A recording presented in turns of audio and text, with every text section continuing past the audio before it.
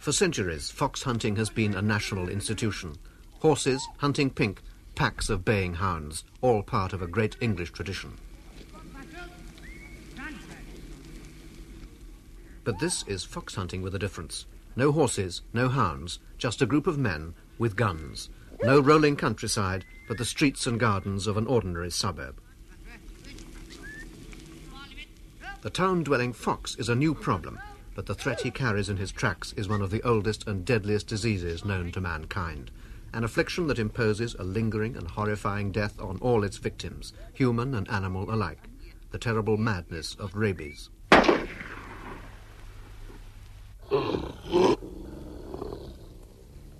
It was brought to my notice that one of the hounds appeared ill-humoured. No food would tempt it. The very sight of water introduced a horrendous rage dreadful to behold. The animal's limbs were seized with a terrible ague. By today forenoon, its fury had surpassed all limits, with dripping fangs and eyes rolling in the depths of its madness. 20 minutes since, it seized upon a cat and left the wretched animal grievous wounded. At this very moment, rabies is on the move, advancing steadily and threateningly across Europe at a rate of 25 miles each year. Mad dogs have always been traditionally blamed for spreading rabies, but today the danger comes from the wild foxes. During the last 40 years, their numbers have been steadily increasing, partly because the fox's traditional enemy, the wolf, has been almost eliminated.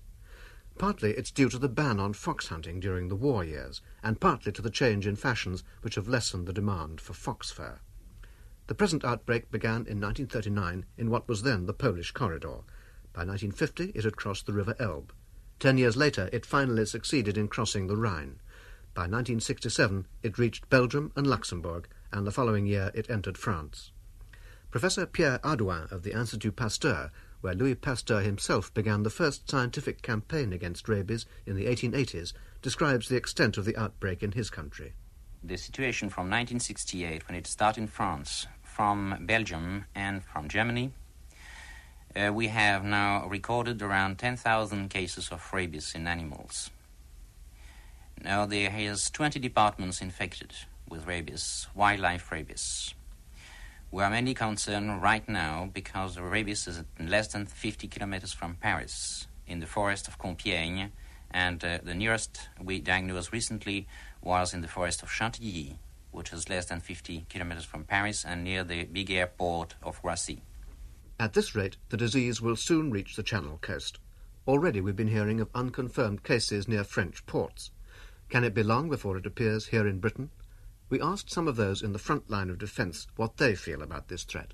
Andrew Semple, Port Medical Officer for Liverpool. This disease had been advancing across Europe towards the west at about 25 miles annually, and this country, in spite of the Channel barrier, is at risk, in my view. Veterinary surgeon Dr. Peter Bedford. Well, the threat to this country is one of an immediate risk. The entry of the disease into the country is literally just a step away. It only needs a careless action to bring in an infected animal. It's as easy as that, the introduction of rabies now presently from the continent. And government vet Edward Westcott. I don't think I'm putting it too alarmingly, but there's very few amongst us in the State Veterinary Service who feel that we won't get rabies. I think it's not a question as if we get rabies, it's a question of when we get rabies, and we fully expect it any time. But what exactly are we being threatened with? What is rabies, and what are its terrible effects? After the victim has been bitten, scratched, or even licked by an infected animal, usually a cat or dog, the symptoms may appear in as little as 10 days, or as long as 2 years. Or they may not appear at all. The first signs of illness are usually fever, aching limbs, headaches, and a terrible feeling of foreboding. Muscles become paralyzed. The victim finds difficulty in breathing and swallowing, and becomes terrified of drowning in his own saliva. His body is racked by violent spasms whenever he tries to drink. Sometimes even the sight of water brings on an attack. Eventually the convulsions grow worse. Finally, breathing and heartbeat stop, and in nearly every case, death comes as a welcome release. The horror is heightened for many sufferers because they know exactly what is happening to them. In 1735, the Gentleman's Magazine told of a Bedfordshire farmer named William Jones, who developed rabies 6 weeks after being bitten on the nose by a mad dog. Said the magazine, "He retained the use of his intellects, except by intervals, to the last, and was so sensible of his approaching end that he desired, but a few hours before he died, he might be chained down to prevent his biting or hurting anybody." Truly a terrible disease, so terrible that in ancient times patients were often suffocated to spare them additional agony. Others were thrown into deep water in a desperate attempt to force them to take in fluids. Dr. David Tyrrell of the Clinical Research Centre at London's Northwick Park Hospital explains how the virus does its work. The rabies virus is a very strange and very interesting virus. First of all, it's transmitted by animal bites. Animals got the rabies virus in its saliva, its spittle. It bites. And then the virus may hang around for rather a long time. We don't know quite what happens to it, but it slowly apparently crawls up the nerves until it finally reaches the brain.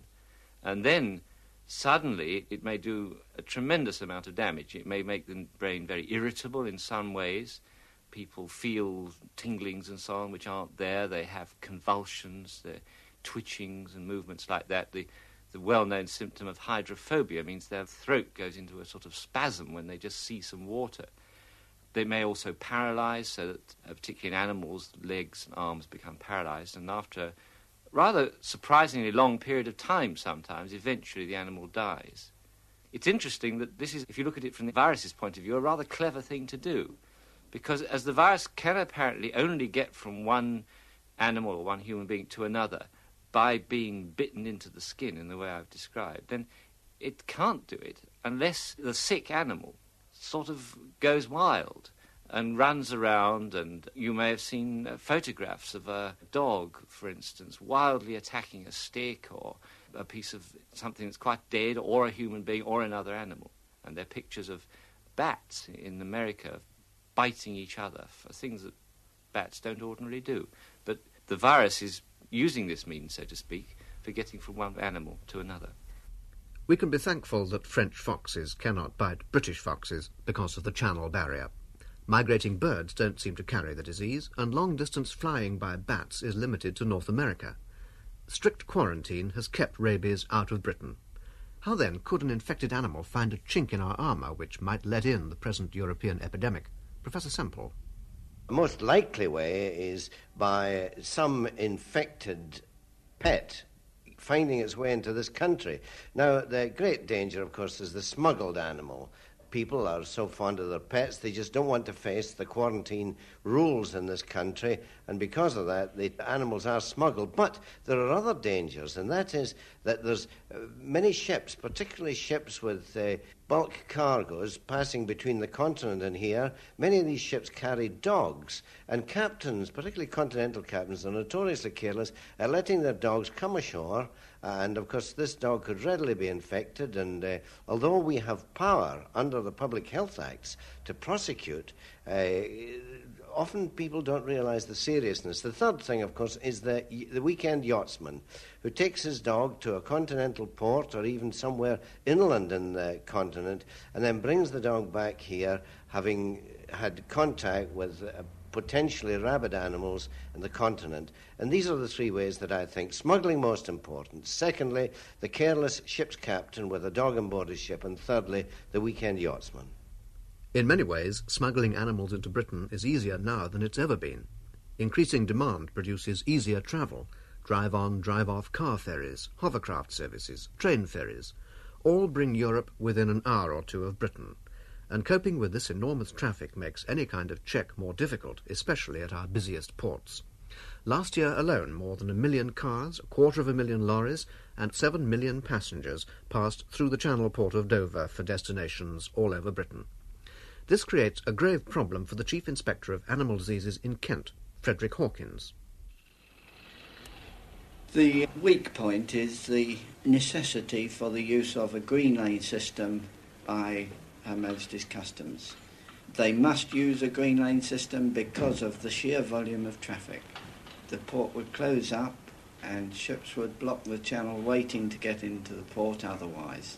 A person who has nothing to declare can drive a vehicle straight through the green lane system, and according to the volume of traffic, a percentage of those vehicles are stopped. So would these smugglers have a good chance of driving straight through and evading customs checks altogether? It seems the answer's yes, but not all of them escape entirely. In one case, a Swiss girl was found by the police at Bournemouth to be in possession of a black and white sheepdog, which she had brought through the green lane into the country without a licence. In another case, a police officer found a dog tied to the bumper of a TIR lorry in a market in Birmingham. This too had been brought through the port without detection. Another case arose where, to the surprise of an attendant at a fuel station, a TIR lorry was found with a gibbon sitting in the cab. As the lorry pulled away, the attendant, thinking this was rather odd, reported the matter to the police, and on stopping the TIR vehicle, the police found that this driver had brought the gibbon in with him, hidden in the front of the vehicle. A case in point occurred on the motorway where a driver saw a vehicle with foreign registration marks in front and a dog leaping about on the back seat. It seemed to him that the vehicle might have come off the boat, and he reported the matter. It was checked by the police and found that this was another case of a vehicle coming through the green lane without the animal being detected. It's easy to feel counties like Kent are more at risk, but cases like these show how rabid animals could appear anywhere in Britain. Airports, too, are dangerously vulnerable. London Airport carries 7 times as much animal traffic as Dover. Is there a smuggling problem here, too? Neville Whittaker, manager of the RSPCA's Animal Hostel at Heathrow, faces a similar situation. From what I see from the airport side of it, that it is the passenger or person trying to enter the country legally, bringing the animal illegally into Britain. There are various ways of anaesthetising the animal, particularly the smaller ones. We had a case of the Chihuahua that was put into the shoebox to try and get them in there. Another case, a lady came in and she was a bit bulky around the midriff, and she was asked if she'd mind going for a search, and the husband said, well, my wife was expecting a baby, but they still insisted on this search, and she had a cat draped around underneath her dress, which she tried to get into the country. We've had cases where the animals have been in the hotels close to the airport, they've got through, and only by the fact that they've been trying to get them out of the country again that they've been spotted, and they've been in this country for a number of days or hours, in fact. Neville Whittaker and his hostel staff are right in the front line, handling all kinds of animals from every part of the world, whether they're due to fly on somewhere else or whether they're heading for quarantine in Britain. The risks of rabies infection here are high indeed. We had a case of a baby leopard came through. A leopard cub was being bottle fed here, went to a zoo in England and died a fortnight later, and rabies was confirmed with this animal. The staff here had to go on the crash course of the anti-rabies injections, which are, as probably everybody knows, are a very, very terrible thing. And the girls had those, and the injections in the stomachs. So there was a case of an innocent little leopard cub coming through infected when it arrived here. So it just shows you how many passed through that we don't know have had the rabies. I mean, being a transit station like we are, a lot of them going through to other countries, and we never have the true figures of how many entered with rabies. All the same, the greatest danger for Britain as a whole remains the domestic pet, deliberately smuggled in from abroad. Why do owners take these risks? Partly it's a question of money, for keeping an animal in quarantine for 6 months can be very expensive. Partly it's to avoid being separated from a much-loved pet. Bringing an unlicensed animal into Britain can mean a heavy fine, but clearly people are willing to try. In the 4 years up to 1971, 37 was the number of cases actually discovered. Now traffic is heavier, quarantine charges are higher, and smuggling is easier. How can we possibly stop it happening? Professor Semple. I think we must sort of have stronger checks at the ports. This is a very difficult thing to do because, of course, many of these little harbours, yacht harbours, and many other harbours that the small ships carrying vegetables and other things from the continent come into are very small. But I think we've got to strengthen our surveillance at these ports. The second thing is I think we should have everywhere where there's any likelihood of any contact with continental transport, shipping, lorries or anything else, we should have notices up how important this is, that no animals should be brought across from the continent to this country. Last week, the Ministry of Agriculture announced a £50,000 publicity campaign in Britain and overseas, alerting people to the perils and penalties of smuggling animals. Jim Threlkeld, a regional officer of the State Veterinary Service, feels the deterrent is already strong enough. As far as penalties for illegal landing is concerned, magistrates now have pretty high awards which they can give for this type of offence. In a magistrate's court, an offender can be fined up to £400. The local authority have powers to destroy the dog or cat if we can't find any other way of dealing with it. If the offence is a deliberate one, that is, the smuggler has made a deliberate attempt to bring the animal in by hiding it or having it concealed in some way, the magistrate is then free to indict the offender to a higher court, where the penalties are then raised to an unlimited fine and the likelihood of up to 1 year's imprisonment. These penalties in both courts are quite high, and all that it requires is for the judiciary to apply them to the full, and I'm sure the effect of this to dissuade people from breaking these regulations would be quite high. Whatever the penalties, no anti-smuggling policy can ever be totally effective without paralysing the ports and airports altogether. Some animals will always get through. They may seem completely normal. The weekend yachtsman's cat may jump ashore in a French port for a matter of minutes, but the damage is done. Even this animal has to go through 6 months' quarantine before it can return home. It may be infected with rabies. But what happens if one of these animals does get through and brings the disease with it? Dr. Bedford. Once the disease has got into the country in an infected animal, there is one of three things that could happen. Firstly, that animal could be picked up, and that would be the end of the problem.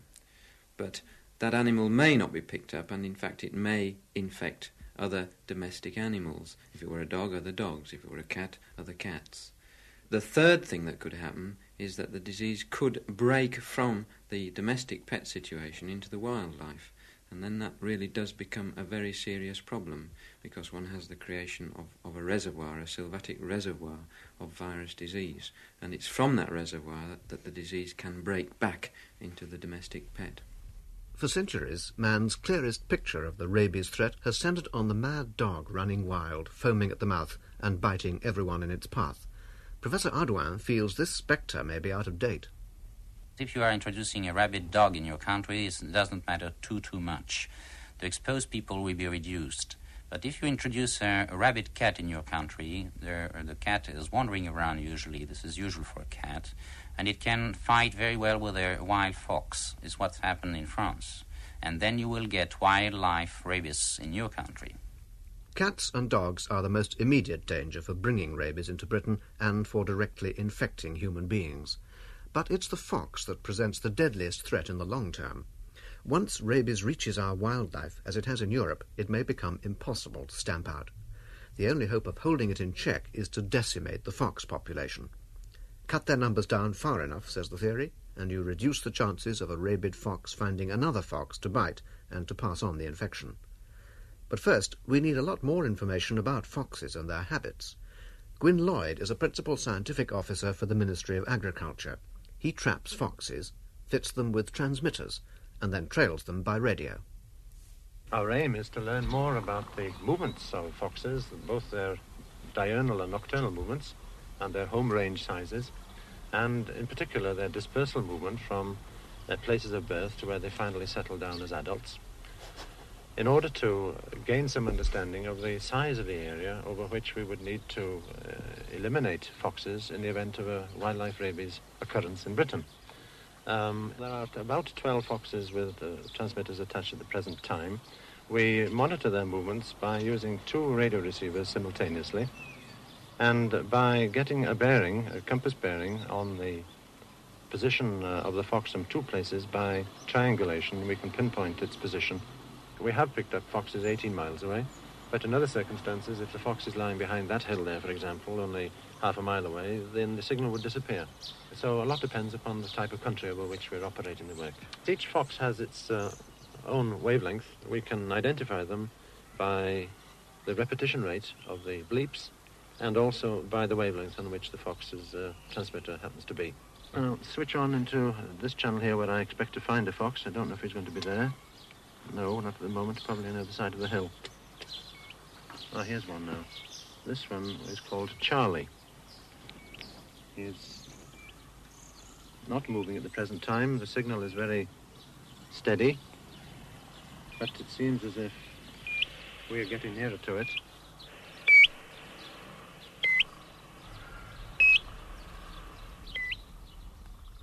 Charlie Fox and his friends, closely followed by Gwyn Lloyd, roam the lonely Welsh hills. But what about their town-dwelling cousins, hunting and fighting the neighbourhood tabbies in our very doorsteps? Professor Semple. One's got to remember that foxes are more and more becoming urban scavengers. And in Liverpool here, we've got housing estates in many places. In the dock area, we've got packs of stray dogs who are ranging the town and terrorising many people. I have a colleague who on Friday told me that he was afraid to go into a particular block of multi-storey housing because of several dogs who were obviously threatening to attack him if he tried to go to see a patient there. This could be a very serious situation, even in an urban area like this. This is the crux of the problem. Any sign of rabies among the foxes and the packs of stray animals in our towns and cities would be the next link in the chain. What could be done to stop this from happening? Two things. First of all, there would be the policy of area slaughter, and particularly surveillance. And I would even go as far as to say any dogs that were likely to be suspect ought to be put down, even if they were pets, and certainly all dogs being muzzled and also vaccinated with a potent vaccine. We would have to accept compulsory vaccination of all pets.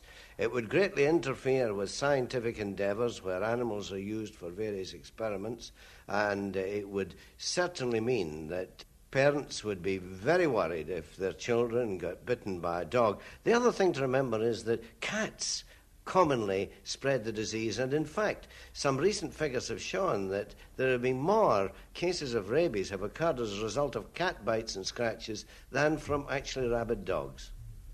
So, with dangers like these, have we any hope at all of being able to stamp out a serious outbreak of rabies in our wildlife? Dr. Bedford. Once disease is in the wildlife, it's going to take something in the way of measures that we really don't know too much about at the moment. One has heard about the trapping of animals, the shooting of animals, the gassing of animals. All these are not terribly effective. And I think it needs really opinion directed into ways of successfully controlling wildlife. Until we know more, the best hope still lies in controlling the initial outbreak. Jim Threlkeld is guardedly hopeful. Rabies, if it does come to this country, is most likely to have been brought here by a smuggled animal, by an illegally landed animal. The disease would therefore break out at a single focus, and provided it was suspected early enough, we would begin to operate against the disease at a single point rather than on a long frontier, as is in the case of France, which is some 1,000 kilometres long. For that reason, our chances of success in containing the disease would be much greater. Certainly, this was the pattern in Britain's last case of animal rabies, which occurred at Camberley in Surrey in 1969. This was caused by a dog called Fritz, who was infected when it returned from the quarantine kennels. For Peter Matthews, Chief Constable of the Surrey Police, it was totally unexpected, the first rabies outbreak in Britain for 40 years. Well, this was a case of a dog that was brought back by the owners from Germany. It was brought back through Dover and was taken into quarantine immediately when it arrived in this country. It spent 6 months in quarantine and it came out on the 4th of October. About 6 days later, the dog slid underneath the bed and howled, and then 2 days later, He ate very little food and refused to drink, and the next day he seemed very excitable and became aggressive. And then on the 14th he was led out in the back garden and he appeared to be having difficulty with certain things.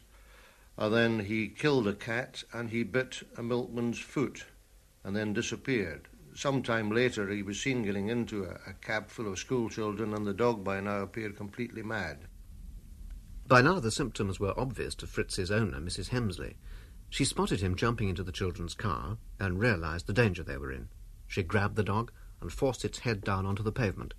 One passer-by took no notice of her call for help, but an army officer cycling past went to get some string, and together they tied Fritz's muzzle. Mrs. Hemsley had been bitten, but she managed to struggle home with the dog. Edward Westcott, veterinary officer of the Surrey Division of the Ministry of Agriculture, was called out to inspect Fritz. He found that Hemsley's next-door neighbour, an army vet, had locked him in the safest place he could find.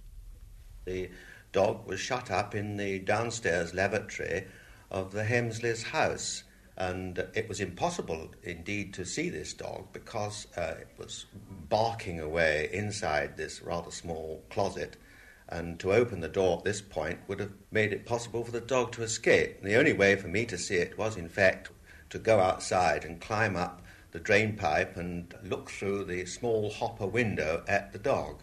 This had been preceded by what I consider a very noble action by the owner, Mrs. Hemsley, who, having experience previously of rabies in India, had herself decided as a result of the action of that dog over the last day that the dog had rabies, and it had disappeared, and she had gone out with the sole intention of catching the dog because she had suspected rabies. And if you remember, at the time she found it getting into a taxi load of children, and she spared no effort and actually caught the dog, and in doing so and holding it she got bitten. She exposed herself to risk, and I'm very pleased to say that subsequently this act of gallantry was indeed recognised. This, to me, was the outstanding feature of the whole incident, really, that we were extremely lucky in the circumstances that it happened in a dog with an owner who was so responsible. And if she hadn't acted in this way, there's no telling how far it might have gone. The only really sure way of diagnosing rabies is to examine the animal's brain after death, and this is the only way to decide quickly whether or not human victims may be infected. Just one ray of hope remains. Since the disease takes a long time to develop, it's possible to vaccinate patients after they've been bitten. Up to now, this has been painful, with a series of more than 14 injections into the skin of the stomach and the chances of severe and sometimes dangerous side effects. Vaccination is far from infallible, and it adds another burden to those who know they may have caught the disease. So far, this has been the only possible treatment available, but recently there have been hopes for something better. Dr. David Tyrrell outlines the long search for a reliable vaccine. Of course, it's a matter of medical history that Louis Pasteur invented vaccination against rabies, first of all for animals, and then he used it on a child and saved his life, apparently. And in those days, he made his vaccines from the brains of animals who've been infected with rabies. And it's extraordinary but true that probably most rabies vaccines still used in the world is made basically from the brains of animals infected with rabies. Some progress has been made since the days of Pasteur. For instance, now we don't use vaccines with living virus in. They're all killed. The vaccines made from brains are always rather dangerous to use because they contain substances which actually raise immunity against the patient's brain. So he gets an encephalitis due to the vaccine, even if he doesn't get it due to the rabies. There have been ways of getting around this, and one of them is to use the brains of baby animals, which don't produce this, or at least they don't produce it so freely, and they're therefore much safer. In this country and in the United States, for some years we've been using vaccine made from duck embryos, which has even less brain tissue in it and is even safer from that point of view. Unfortunately, it's not very potent. And it still contains a great deal of what one can only describe as rubbish, and which makes the place where the vaccine's put extremely sore, often gives rise to allergic reactions, so the patient gets high fever, they get hives, and it really makes them quite ill. So, by and large, all these vaccines are unsatisfactory and well below the standards of vaccines which we use for other things, like measles and so on. And in the last couple of decades, people have thought of making the virus in tissue cultures. And due to some collaborative work between the Wistar Institute in Philadelphia and the World Health Organization, the techniques have been developed for growing rabies virus in human cells in culture, that is, growing on the inside surface of a glass bottle. Now, the result of growing it is that there's virus in the fluid in the bottle, and there's really very little else. The virus can be concentrated, and then it can be killed, and then one can give this as an injection. And this is called human diploid cell vaccine, because of the fact it comes from human cells, and these cells are so-called diploid cells. In other words, they're completely normal human cells. Well, when you give this sort of vaccine, there's practically no pain or discomfort where the vaccine's put into the skin or under the skin, and there's so much viral material in it that you get very rapid and high amounts of antibody. And unlike, for instance, the duck embryo vaccine, which only produces a good antibody response in about 80% of people, everybody gets a good antibody response to the new vaccines. They're still in the process of being tested out. We've tested some in Britain, the vaccine manufactured in France by the Institut Mérieux in Lyon, and we've found that if you give this, even 1 or 2 doses will produce large amounts of antibody, and that it's an excellent way of protecting people against the risk of rabies if their job gives them a chance of being exposed. For instance, people who look after imported animals, monkeys in laboratories, dogs in quarantine kennels, and so on. And so we're now moving on to seeing whether it can be used for vaccination after exposure. You see, there's something really rather strange and special about rabies as a virus disease. Ordinarily, when we get infected with a virus, we don't know when or whether it's happened. But with rabies, one very often does. And the remarkable thing about rabies is that provided you start vaccinating soon after the virus is injected, so to speak, in the bite, then you can in fact prevent people getting the full-blown disease. So it would be very valuable if we could use these new vaccines to prevent disease in people who had been exposed, and do it without the 14 injections and all the pain and rashes and so on, which one gets if you use the present regime. The shortcomings of these present vaccines have led American doctors to try another idea. This is to use every modern aid to intensive care to nurse a victim through the illness, keeping him alive while his body builds up resistance to the virus. Last year, 2 British patients came back from abroad suffering from rabies. They were given intensive care because it was too late for vaccines to have much effect. Both men died. Dr. Keith Sykes is a member of the World Health Organization Expert Committee on Rabies, and on the line from America, he recalls that with this method there has so far been one success, and one only.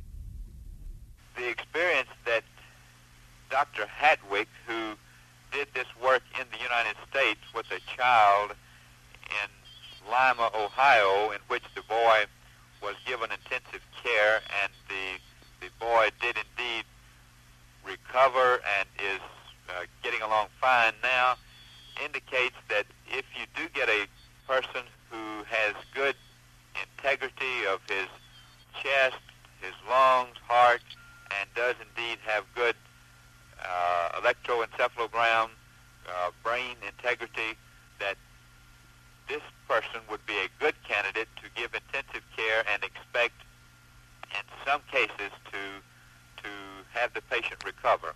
So that does look good. But this is just one case, in rather special circumstances.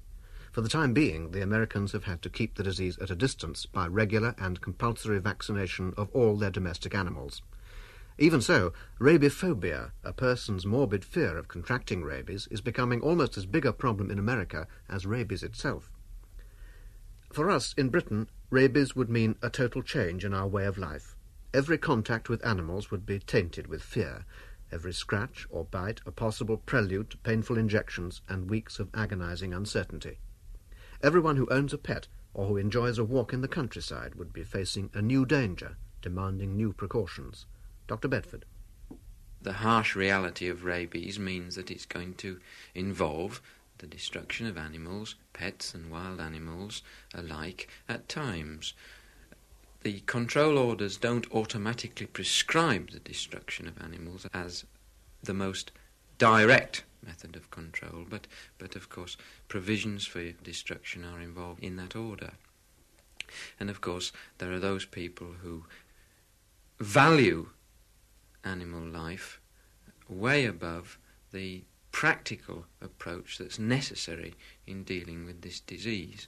It's probably very easy for me to sit here and say that in the cold light of evening, but if you're an owner with a pet and you're faced with the possible destruction of that pet, it can be a very difficult decision to make. I think one has to consider this, and I think that it's essential, therefore, that people do realise the problem of rabies, just what rabies means, not only in terms of death to human beings, but death to other animals. People must realise that, and then perhaps it would be easier to accept a decision about your pet's future. Let's face it, there are going to be all sorts of restrictions. Taking the dog out for a walk at night time is simply not going to be taking the dog out for a walk at night time unless it's on a lead and unless it's muzzled. Taking the cat to see Granny is going to be impossible. Animals are not going to be allowed to move in and out of infected areas. Our whole approach to the way we look after our pet animals will have to change. And those changes in infected areas are, of course, enforced by law, and there may be people who would regard these as being intrusions into their lives that are simply too great to bear. Luckily, that harsh reality is something we in Britain haven't had to face for almost the whole of this century. But rabies, with all its attendant horrors, is only 100 miles away from our shores, and month by month it's drawing closer. All it takes is one smuggler, not a criminal, but an ordinary citizen, unwilling to part from his pet for 6 months after a trip abroad. Yet his self-indulgence could have appalling consequences. If his pet did indeed have rabies, he or his children would probably be the first victims, and he might be responsible for the destruction of wildlife and bring misery and perhaps tragedy to many other families. For centuries, the rabies virus has been one of man's deadliest enemies, and for the past 50 years our island has been a fortress against infection. We're more vulnerable now.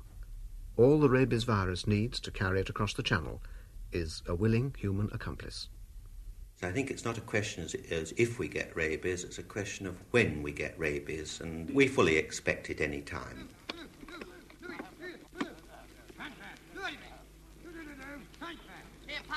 Here,